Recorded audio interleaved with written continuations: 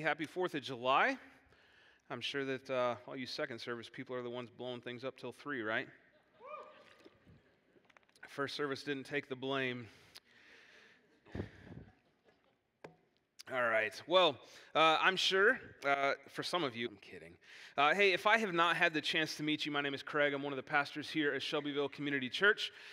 Again, I'm grateful that you would come and spend your morning here, whether you're here in the room or you're joining us online. I just want to say thank you for coming. It means a lot to me. I think it's awesome that we get to gather together and sing songs of worship and sit under the scriptures and learn what God has for us week after week. For those of you that have maybe recently started coming to SEC, or maybe you're just a guest today, I want to give a little context to this video. This last October, we launched our All-In Discipleship Journey. Can you guys believe it's been 9 months? Crazy, man. Time is moving. So 9 months ago, we started this thing called All In, and it is a discipleship journey where we are asking everyone in our church to go all in 3 different areas. The first is that we would be a church filled with people that go all in their relationship with Jesus. The second is that we would be a church that goes all in on family ministry, and the third is that we would be a church that is all in for our community. All right, and so we made the ask of people then to get involved with this idea of all in, to financially give to it, to just kind of be on the lookout for what is to come through it. And so this summer, we're going to take the opportunity to do kind of an all-in check-in. All right, it's been 9 months. Where are we at? Where are some of these community projects at? What's going on with them? And the other kind of aspect to this is, honestly, if we're going to step out into our community, we all need to do a little bit of heart work. We do. It's just a part of it. And so this summer, we're actually going to be walking through the book of Jonah because Jonah has a lot to do with the very thing that we're getting ready to do. Right? Jonah was called to go to a people that were outside of his norm. They were different from him. And honestly, the way that he chooses to respond is the way that I hope we do not. Okay? And so we're going to be digging into the book of Jonah this summer. We're going to be looking at that. And the whole goal is that God would soften our heart, that he would do some solid heart work in us. Okay? And so as we jump into that today, I just want to warn you, today's a little heavy. It is, right? I got done first service and went back in the prayer room and was like, wow, that's uncomfortable. And so if I'm feeling that way, I'm assuming some of you may feel that way too as we leave. Here's the deal. I love you and I'm grateful that you're here, but I don't want us to stay where we are, right? God has a better future for us. Amen? Okay. Now, this is the first Sunday that Brad, our lead pastor, has actually been out on sabbatical, and I would be a massive jerk face if we didn't pray for him, right? I literally taught out of a scripture last week that said, pray for your pastor. And so as Brad is stepping out for the month of July to reconnect with God, to connect with his family, to just get away, we need to be praying for him. All right, and I'm not going to ask you guys to do something that I myself am not willing to do. So, if you would, let's take a couple minutes and let's pray for Pastor Brad. Father, thank you so much for Brad. Thank you for who he is. Thank you for calling him here 20 plus years ago. Thank you for his faithfulness to you and to this church and the work that he's done here. Father, thank you for his faithfulness to preach the gospel above all else. Father, thank you for the ways that Pastor Brad has blessed each of us individually, just in our own unique ways. And Father, I ask that as Brad steps out for his sabbatical, that he would connect with you, that he would hear from you clearly, that you would speak, and that he would respond to what you say to him. I ask that as he steps out, that you would bless his time away, that you would provide some rest for him, that you would provide some rejuvenation for him. And I ask that you would just do a good work in his marriage and in his family as they gather together in the coming weeks. And that when he does step back in August, that he would have a renewed joy in your grace and his calling to the ministry that you've called him to here in Shelbyville. Right? And I ask this in the name of Jesus. Amen. Amen. All right, so last week I challenged you to do 2 things. The first was to bring your Bible. Did anybody do that this week? Cool, 12 of you. And I challenge you to read the first chapter of Jonah. Did anyone last week be sure for this coming Sunday that you read Jonah chapter 1 again and bring your Bible with? I just think it's a good practice to bring the book and to dig in and to take a break from screens, right? Now, Jonah. Most of us know Jonah because of a fish. The book of Jonah is about far more than a fish. It really is. It's about a resentful prophet and a relentless God, and I'm excited to dig into this. I feel like God has a ton for us in this book. Like I said, Pastor Brad stepped out on sabbatical, and usually in the summer, he comes to me and says, hey, I need you to plan out what we're going to go through in the summer. And I felt a very strong conviction that we need to walk through the book of Jonah together. And so I'm excited for what he has for us in this book. And I pray, honestly, that we would just humbly sit underneath it and learn from it and grow from it. All right? You guys ready to jump in? No. Cool. Well, I'm going to do it anyway. All right, here we go. Jonah chapter 1, verse 1 says, Now the word of the Lord came to Jonah, the son of Amittai, saying, Arise, go to Nineveh, that great city, and call out against it, for their evil has come up before me. Okay? Now, the common belief is that Jonah, the character in here, is the one who actually wrote this letter. He wrote this story. And so, in the very first verse, Jonah introduces us to the two main characters of this story. The first being God, right? The word of the Lord came to Jonah. There's our second character, right? So God and Jonah, these are the two primary characters in this story, and we're going to see a whole supporting cast come and go throughout the rest of this book. But these are the two primary folks that we're going to be seeing throughout this story. And in the Old Testament, let me back up. Here we go. In the first... Man, I'm all over the place today. I'm sorry. In the Old Testament, names were a big deal, okay? We saw God give people names that had significance. We saw Abraham, right? He became the father of many, which that's literally what his name means, father of many. David, it means beloved. Ezekiel, it means God will strengthen. Isaiah means Yahweh is salvation. Ruth means friend, and Noah means rest. Throughout the Old Testament, we saw God give people names that had significance, and we also saw parents give their children names that said a lot about their character, or at least their future ambitions for their kids. And so Jonah, the name Jonah in Hebrew actually means dove. Jonah means dove. And in Genesis chapter 8, verses 1 through 11, we see that after this great flood, right, Noah and the ark and the flood, we see that Noah sends a dove out from the ark, and that this dove returns from the ark with an olive branch. That this was a symbol of peace, that after everything that had taken place, that the flood was over and that there was peace between God and man again. And so in this story, dove may symbolically imply Yahweh's attempt to rescue Nineveh from destruction and judgment through forgiveness and mercy, and that Jonah, being the dove, is the peace agent between God and them. How beautiful, right? God is sending Jonah, he's sending a dove or a peace agent to the people of Nineveh, offering them forgiveness and mercy. It's a cool picture. But Jonah also has another meaning. In the book of Hosea, the name dove, or the word dove, is used as a metaphor for foolishness and folly. Foolish and folly. In Amittai, his father's name, Amittai means my faithfulness. So when we read of who Jonah is, Jonah, the son of Amittai, it literally reads, the foolish son of my faithfulness. How true is that when you think of this story? His name makes so much sense when we look at his story. Now, we don't know a ton about Jonah outside of this story. We hear of Jonah 3 times in Scripture. 2 Kings is the story of Jonah, and then Jesus actually references Jonah's time inside the belly of the fish. But the first time that we hear of Jonah, it's mentioned in 2 Kings chapter 14, verse 25. And Jonah was sent to prophesy over a man named Jeroboam II. This is who he's referencing. It says, he was the one who restored the boundaries of Israel from Lebo Hamath to the Dead Sea in accordance with the word of the Lord, the God of Israel, spoken through his servant Jonah. He's to it. Jonah isn't new to the prophet thing, but Jonah is new to who for me. Okay? The first time Jonah was sent out, he was actually sent to the people of Israel. He was staying kind of in his camp. He was with people that believed the way that he did life the way that he did.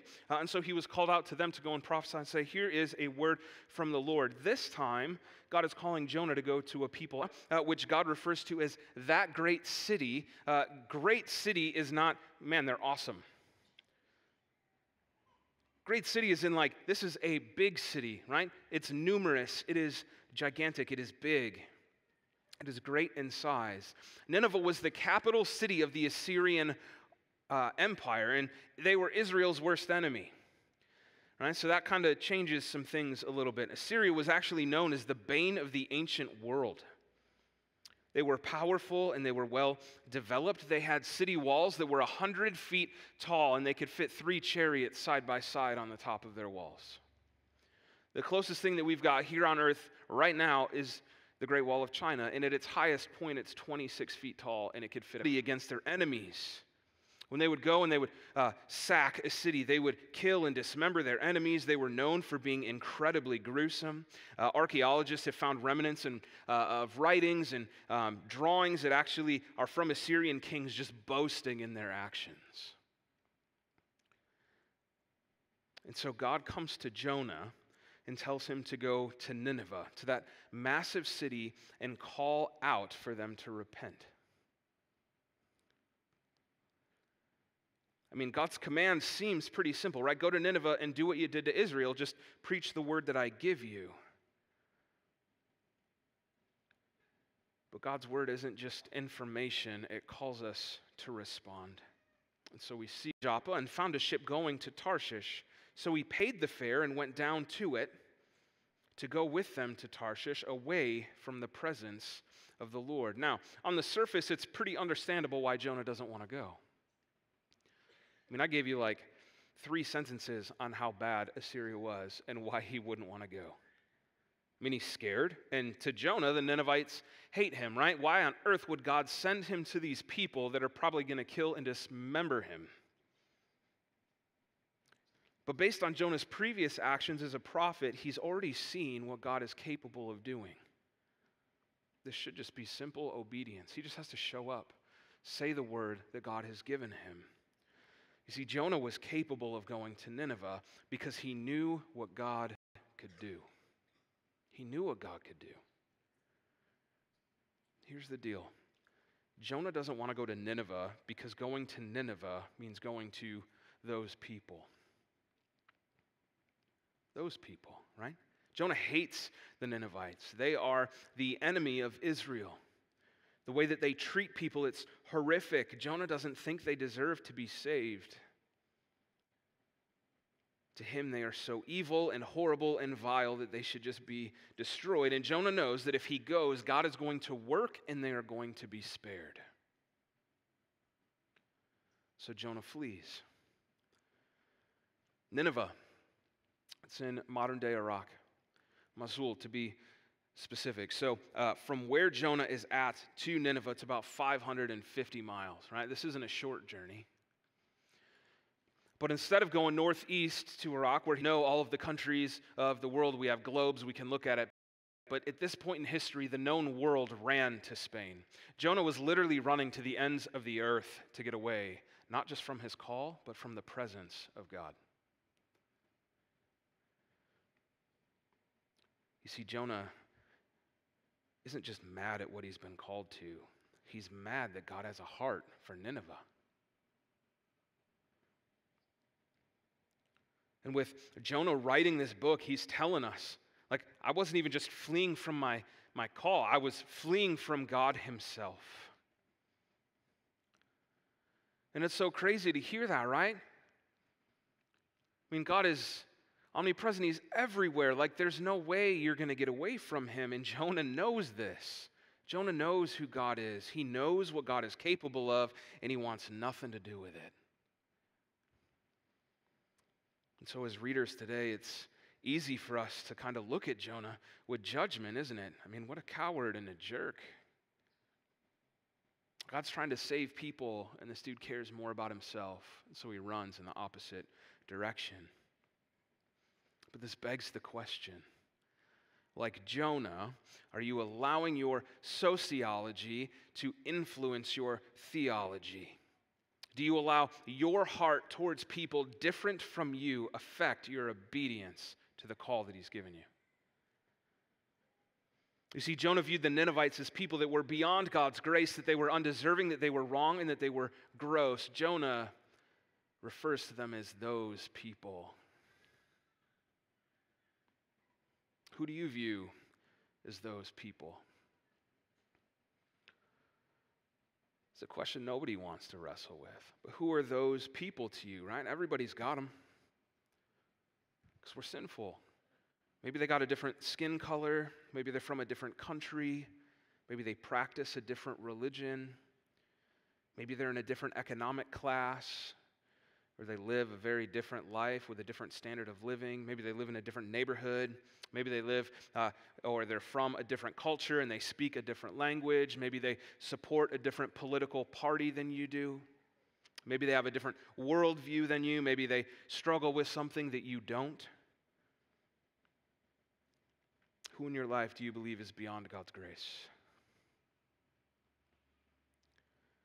Who in your life do you see as undeserving?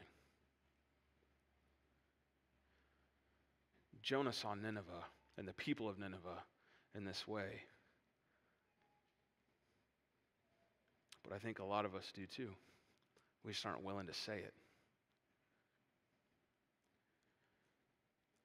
Church, hear me on this. It does not matter what pronouns somebody identifies as.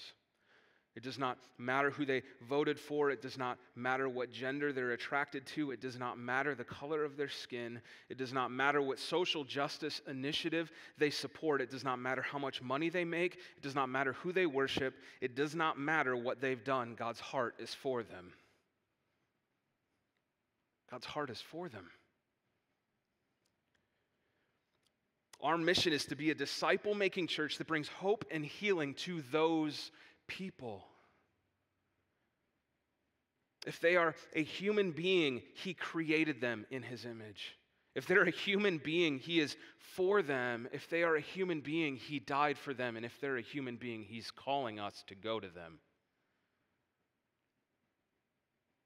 What blows me away is how quick we are to judge Jonah when in reality, we're all Jonah. How often do you look at the actions of unbelievers or people that do not call themselves Christians, Christ, even Christians, man? You look at the behavior of people, how often do you find yourself filled with disgust, and then that disgust becomes bitterness, and that bitterness grows into unforgiveness? And as soon as that unforgiveness grows, you've vilified somebody to the point that they're no longer deserving of God's grace. And over again during Jesus' ministry, religious people, religious folks pointed out the fact that Jesus spent time with sinners, that He ate with sinners, that He ate with tax collectors, that He hung out with the dirty and the broken and the poor. And while eating a meal with a man named Levi, who was a tax collector, these religious folks started grumbling. And when Jesus heard their complaints, He responded by saying, "Healthy people don't need a doctor. Only the sick do." And that man, Levi, who most of us know as Matthew, went on to believe in Jesus as his Lord and Savior, and he became the author of the Gospel of Matthew. If it were up to religious folks, there would be no hope for him. But because it was up to Jesus, there is hope for Levi. Church, our theology is always supposed to influence our sociology, not the other way around. The way that God sees people is how we should see people, not how we see people is the way that God should see them. Amen? Amen? Verse 4. But the Lord hurled a great wind upon the sea, and there was a mighty tempest on the sea, so that the ship threatened to break. Here's the deal. In the face of Jonah's disobedience, God sends a storm. Jonah is running from God. He's not just running from his call, he's running from God. God said, "No, I love you too much to let you do that." And so God sends a storm. This is a divine interruption put into place to get Jonah's attention.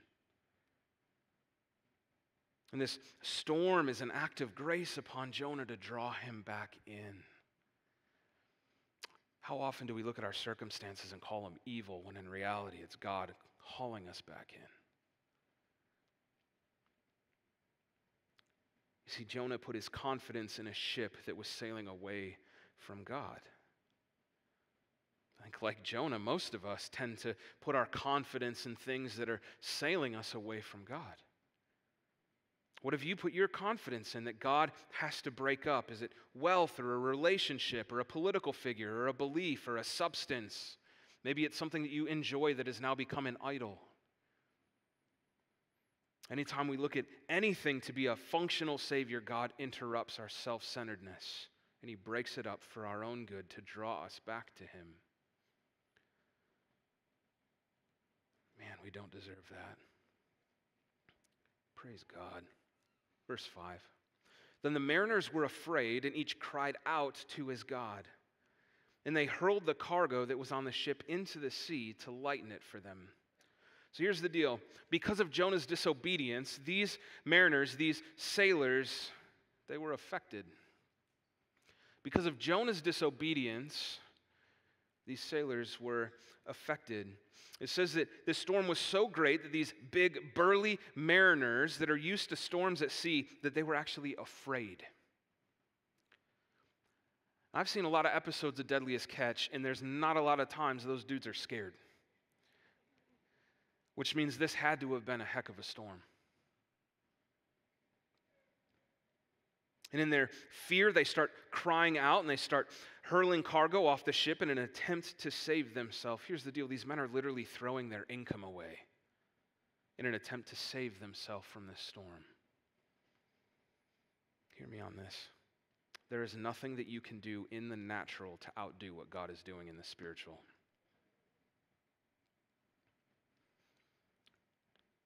Let's keep going in verse 5. But Jonah had gone down into the inner part of the ship and had lain down and was fast asleep. Now, what's interesting to me, how often the word down has been used so far in this story.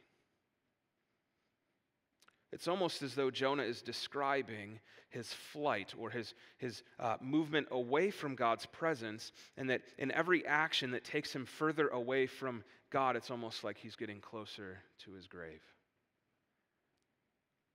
Jonah went down to Joppa, and he went down to the boat, and he went down into the innermost part of the boat, and he went down to a deep sleep. When you walk in disobedience, it is living below your identity and who God has called you to be. This is Jonah experiencing it. He's going down and down and down and down. Living below the identity that he has and who God's called him to be. Jonah's asleep. He is checked out, right? He is physically sleeping and he's spiritually sleeping. Jonah ran away from the word of the Lord and he went to Joppa, and then he found a ship where he paid to get on that ship, and then he went deep down into the ship, and now he is asleep. Every single one of the mechanisms that Jonah has used to run from God could not outdo God's commitment to him. And I want to tell you this. Every time you run from him, he's going to pursue you. I love this. His commitment to Jonah was so strong. Here's the deal. This is not God hating Jonah. The storm is not evil. The storm is not God hating Jonah. It is God, his mercy on Jonah. It's God's mercy. Here's the deal. If you ever find yourself in a situation where God is no longer after you, you should be afraid. You should be very afraid. If God leaves you in your own devices, in your own mess, in your own sin, if he leaves you there, man, you're in trouble. But if you're in your mess and you see evidence of God's grace coming after you, that is the greatness of a merciful God.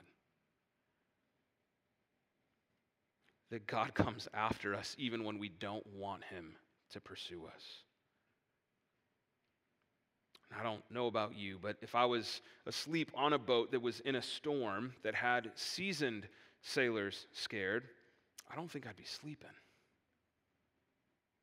I mean, between the sounds of heavy rain and wind and the rocking of this boat, it would be so hard to fall asleep. But Jonah's actions continue to prove where his heart is. Jonah's sleep proves that he's more concerned with himself than with the good of other people. Verse 6.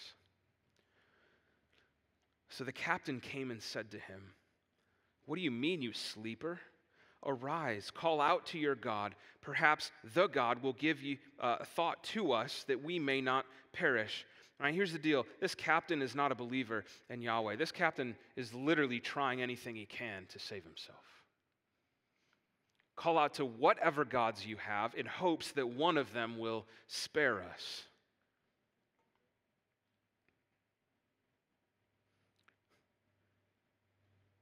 In the beginning of the book of Jonah, the word of the Lord came to Jonah, calling Jonah to go to Nineveh to call out against the people, telling them to wake up and call out to God. And 6 verses later, a pagan captain is going to Jonah, calling him to wake up and call out to God. How far has Jonah fallen in 6 verses? There's something backwards here. God is using someone that doesn't even believe in him to call Jonah back to him. Man, how beautiful is God's grace towards Jonah. Again, I'm aware that this morning has been a little bit heavy, and it's heavy because people matter. People matter. And here's the good news, though, right? That Jesus came, that Jesus died, and that Jesus rose, and because of that, we have life. It's good news. And like Levi, we have been welcomed to the table. That Jesus wasn't a religious person that viewed us as unsavable, as individuals beyond the grace of God, but he said, "No, I want you." And he's invited you to his table, just like Levi. Church, the word of the Lord has come to us, and he's calling us to make disciples and to go into our community offering hope and healing. I'm going to ask it, man. When you look at Shelbyville, do you think it's undeserving of God's grace? When you look at our county, when you look at the communities that call Shelby County home, do you look at the people that make this place up and you say, yeah, you just don't deserve it? It's just a bunch of those people.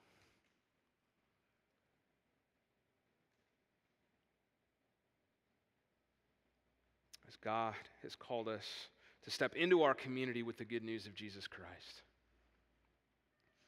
As a staff, we've been going through this book called Core 52, and the author of this book, his name is Mark Moore. He wrote in one of these chapters that task. Either his way or yours, nonetheless, you will do what God calls you.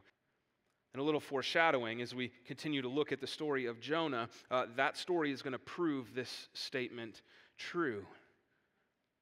And I think when we read a statement like this, right, if God calls you to a task, you're going to perform it. Like, that just butts up against all of our, like, who are you to tell me what's up? God is here to tell you what's up. Because too many of us look at our story and we think that we're the main character. But the reality is that we're a supporting character in God's story. He gets to tell us what's up. He gets to tell us what to do. He gets to tell us where to go. Our job's to be obedient in that.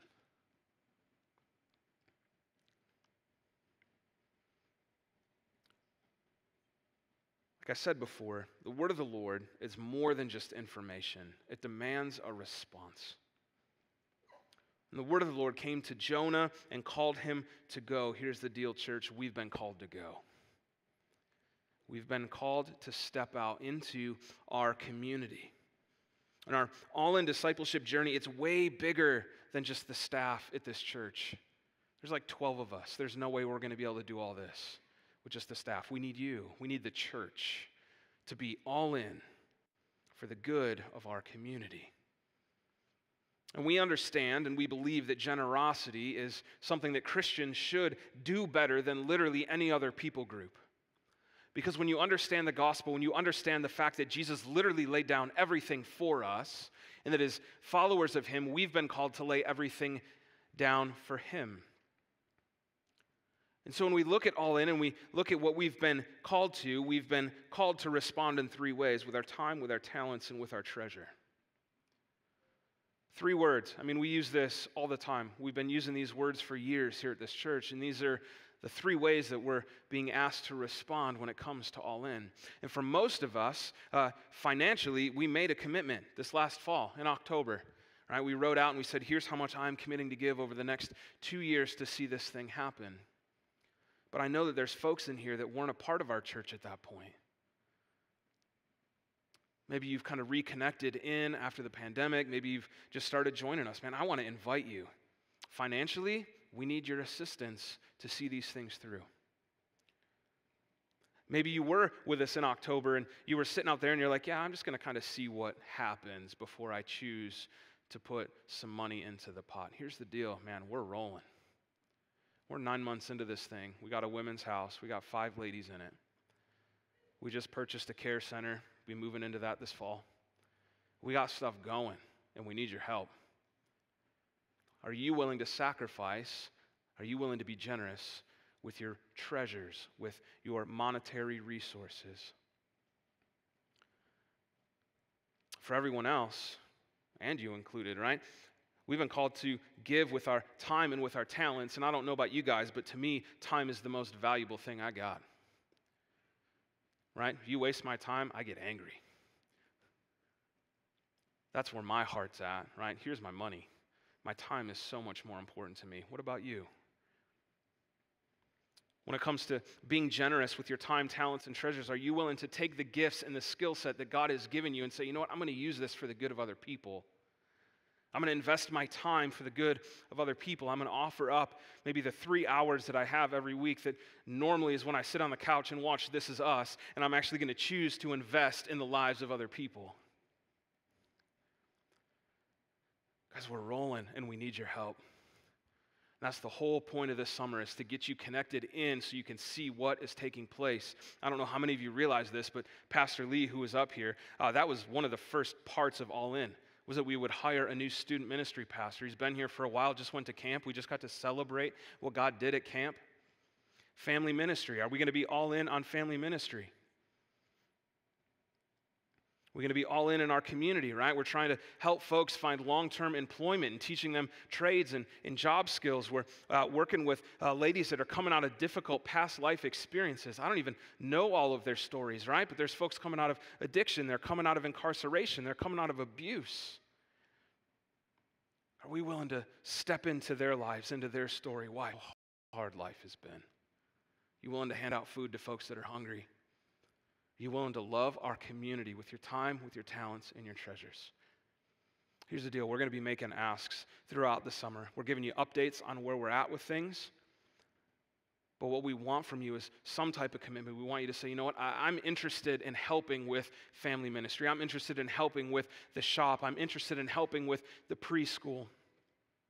And so what we've done on the All In website is we've created an area that says Get Involved. You go to secallin.org, click on Get Involved. You can literally give us your name, your email, your phone number, and which one of these community efforts you're interested in helping with. Fill that out. That way we know, hey, we've got a group of people that we can start rolling with. The leaders for those ministries will contact you at some point. They'll get you filled in. Here's where we're at. Here's what we need help with. But we need your help to do these things. Guys, the word of the Lord came to us and said, I want you to be a disciple-making church that goes into your community and brings hope and healing, and that's through Jesus Christ. And we need you to be on board with us. And it's time that we move past this idea of those people, because God created them, and He loves them, and He wants them. And it's our job to go get them. Amen? All right. I'm going to pray before I completely lose my voice. And then we're going to take communion together, right? It's a privilege. Don't take that in vain, man. It's a privilege that we get to take communion. So let's pray. Father, thank you. Thank you for the book of Jonah. Thank you for his life and his story and the way that you pursued him. Father, I pray that you would pursue every single one of us in the way that you pursued Jonah. I pray that you would convict us when we ourselves are just lacking in compassion for people. I pray that you would convict us when we have zero desire to talk to people different than us. And I pray that you would soften our hearts as we move out into the community, as we head towards people who are far from you. Maybe there's people that are right on the edge for you. God, I pray that we would all go with compassion, that we would be a people of love, that you would put in front of us every day people that we can love and that we can point to you. And I pray that your kingdom would come and that your will would be done on earth as it is in heaven. In the name of Jesus, amen. Amen. So here's the deal. Like Levi, you've been welcomed to the table. This man that was viewed as an outcast, as a sinner, as a dirty tax collector was invited to the table of Jesus, and you've been invited to the table of Jesus. If you've made a decision to follow him, if you said, you know what, you are my Savior, this meal is for you. We do this every month where we come and we grab a piece of bread and we grab a cup and we take and we eat and we drink in remembrance of his body broken for us and his blood poured out for us. This isn't just a hollow action. This is us remembering what he did for us. So as you come up these aisles, grab your elements. You can go back to your seat. You can come up here. You can kneel on the stage. Whatever you need to do, man. Take some time and respond. Think through the people in your life that you've put into that category of those people. Let's start moving towards the calling that God's given us instead of where we naturally want to flee to. Amen? Let's respond.